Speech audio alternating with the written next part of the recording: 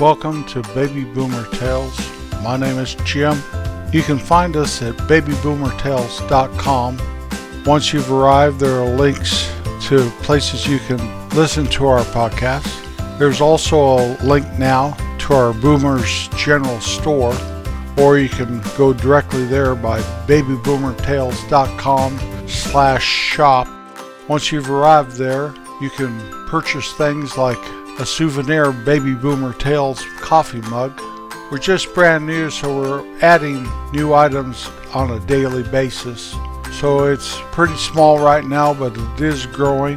We encourage you to stop by and see if there's anything you'd like to give to your grandbabies or something. It's amazing. I'm sitting here looking out my window in my office, and there are thousands of blackbirds. I believe they're starlings in my yard. Now my yard is quite large, like I've spoken before.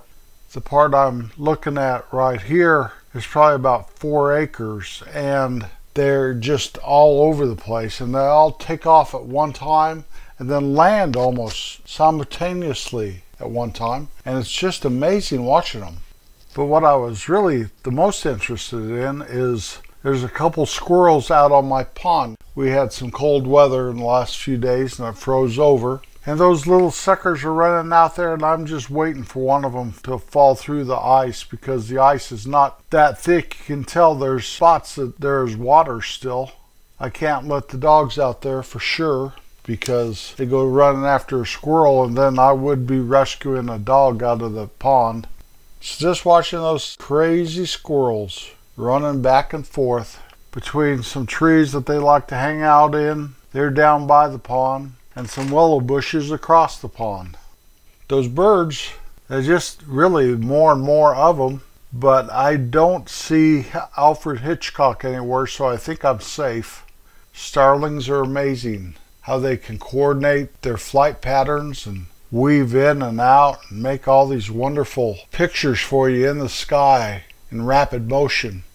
I need to do a little housekeeping again. Housekeeping.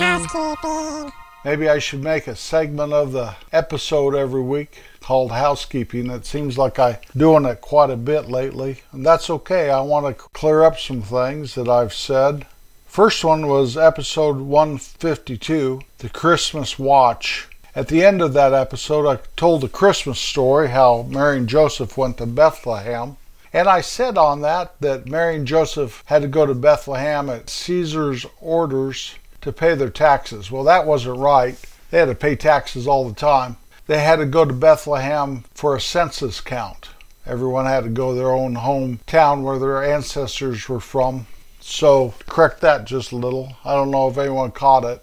I didn't catch it till I was listening to it Christmas Eve. I thought, well, that's wrong. Oh well. The next one is on the episode Snowdriver. I had a scene there that a guy from Texas at night was coming around a corner and started spinning in the road, and I got in a car accident with him. And the judge let him off because he didn't know how to drive in the snow, and I said something about he should go back to Texas or something.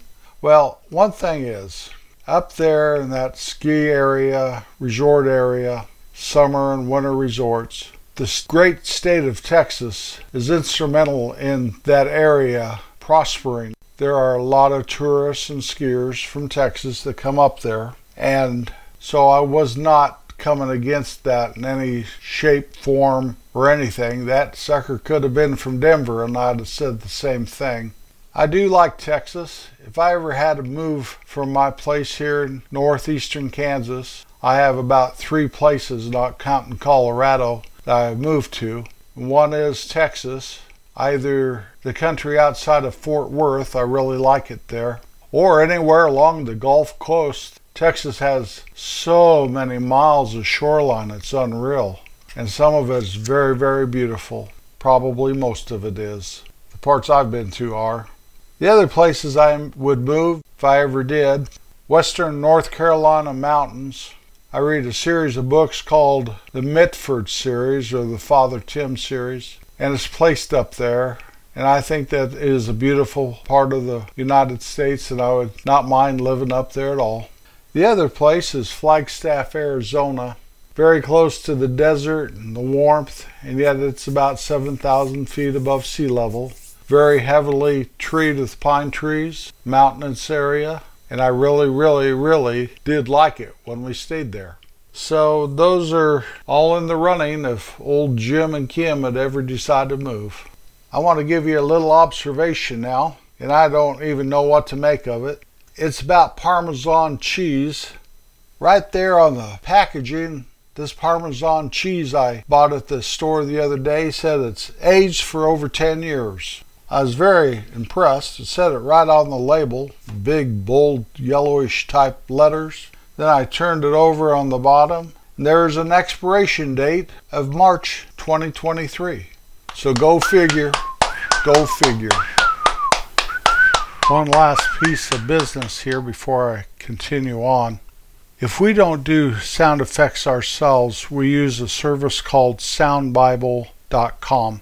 They're very good, and I need to give them a shout out and the credit for some of these sound effects we do use around here. Thank you, Sound Bible.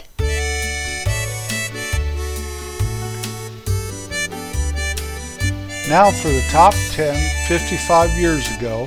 That is the top 10 pop songs this week in 1967. Number 10, We Ain't Got Nothing Yet, the Blues Magoos.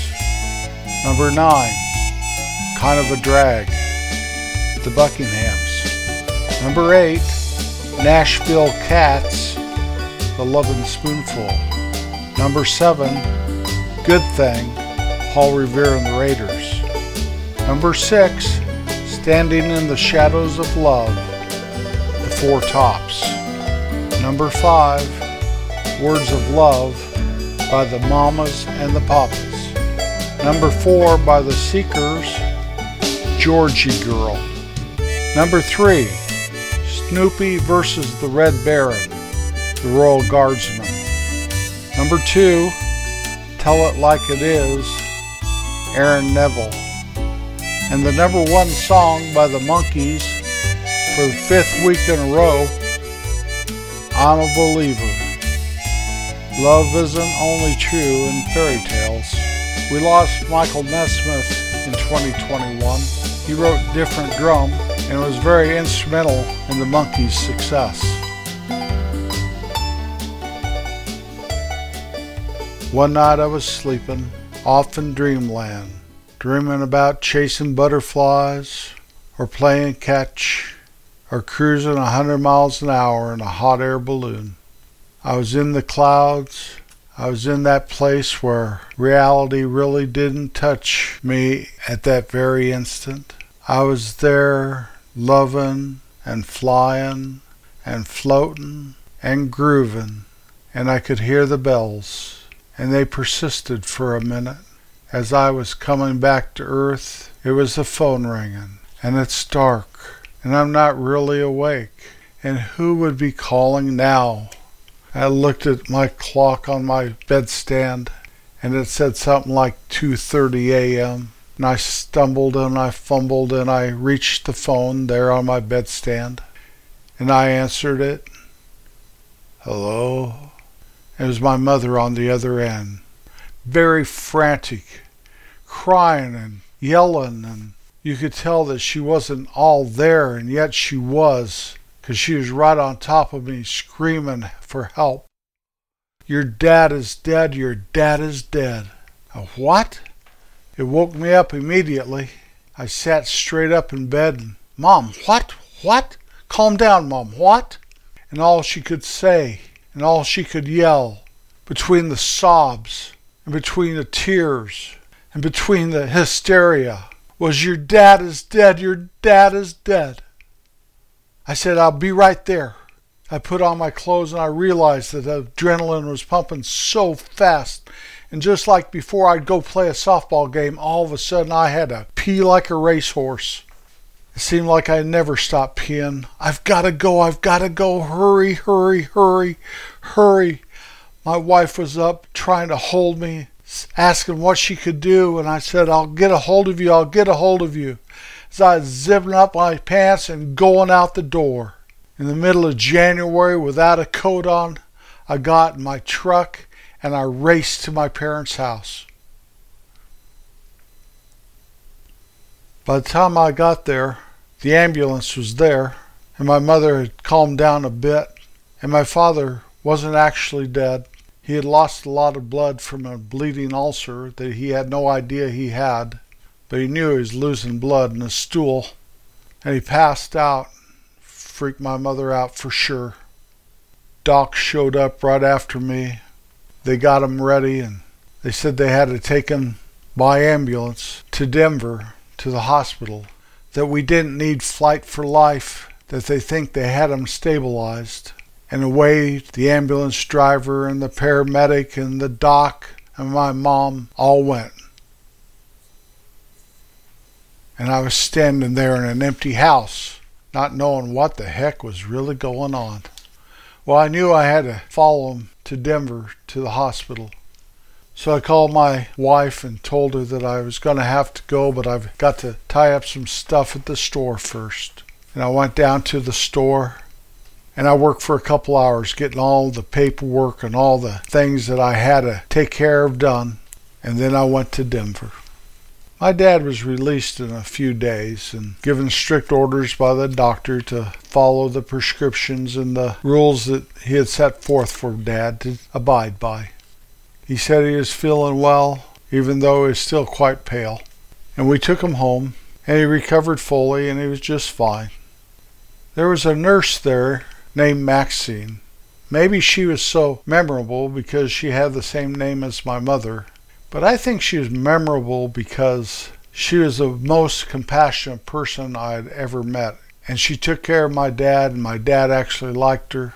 And she was in my dad's life for the rest of his life, in one way or another. Well, the years went by, and then my mother had a terrible stroke, and my dad tried to take care of her. And he ended up in the hospital again, and they determined it was a bleeding ulcer again. And he called me the day he was supposed to get out of the hospital. He was still in ICU. And he was in great spirits and laughing and joking. And then he died. Right there and then. A story I found out later as I was trying to get all of his affairs in order. And I can't really even remember how I stumbled upon this story. But the night before he passed away, there in the ICU, Maxine, that compassionate nurse, came in to check on how he was doing. In a hospital of that size, for her to even know he was there is some kind of miracle. And the story I got is that all of a sudden my dad started crying, and she held him in her arms. And she told him it'd be okay, and that God loved him, and that don't be afraid of anything. And that he's not really alone, even though my mother was not able to hardly communicate anymore because of that stroke. That it would be okay, and that God would never let him go. Now, if you knew my dad at all, you never saw him cry. I know I never did. The only time I even saw him with tears in his eyes is when my mother had that stroke and we were waiting, not knowing she'd live or die in the hospital. But for him to just let go and let God. That lady, you know, everyone says, my dog was an angel, so-and-so and so-and-so was an angel. Sometimes I am much convinced that she was an angel sent by God to comfort my family in our times of need. Yesterday was the 29th anniversary of my dad's passing into glory. I miss him very much. Always be kind. You never know if you'll get a second chance. I'll be back next Wednesday. Peace out.